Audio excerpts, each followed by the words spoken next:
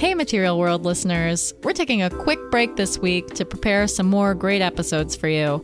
We'll be back on August 22nd. In the meantime, check out some of Bloomberg's other great podcasts. This week, I'm guest hosting on Game Plan, where we're talking all about romance in the workplace. Yeah, I think that there's actually a case to be made that offices are like a breeding ground for romance. In normal life, if you like somebody, you have to contrive a bunch of reasons to be around them to see if you actually really get along and are attracted to each other and want to date. The office is a structure that's all set up for you to do that every day. You can chat, you can have your little office inside jokes, and you can kind of cultivate a crush on somebody over a long period of time without anything being really inappropriate about it.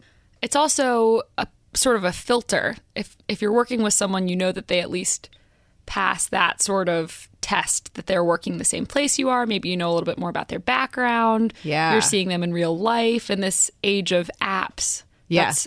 They're not just some rando that you swipe right on or left. You can also check out Bloomberg's Decrypted podcast, where they're going to be talking about flying cars.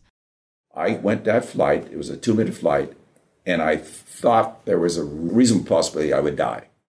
Just so you know, he didn't die. I'm up there now, I fly around. The flight is great. I ran into the end of the tether with a big bang, and the plane stabilizes beautifully. It's a beautiful picture.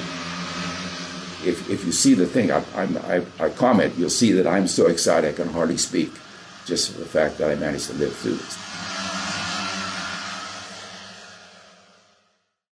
Smithsonian ran a series. We were on Discovery Channel at least 4 or 5 times. We were on CNN.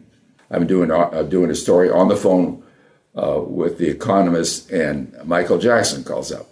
He wants a flying car.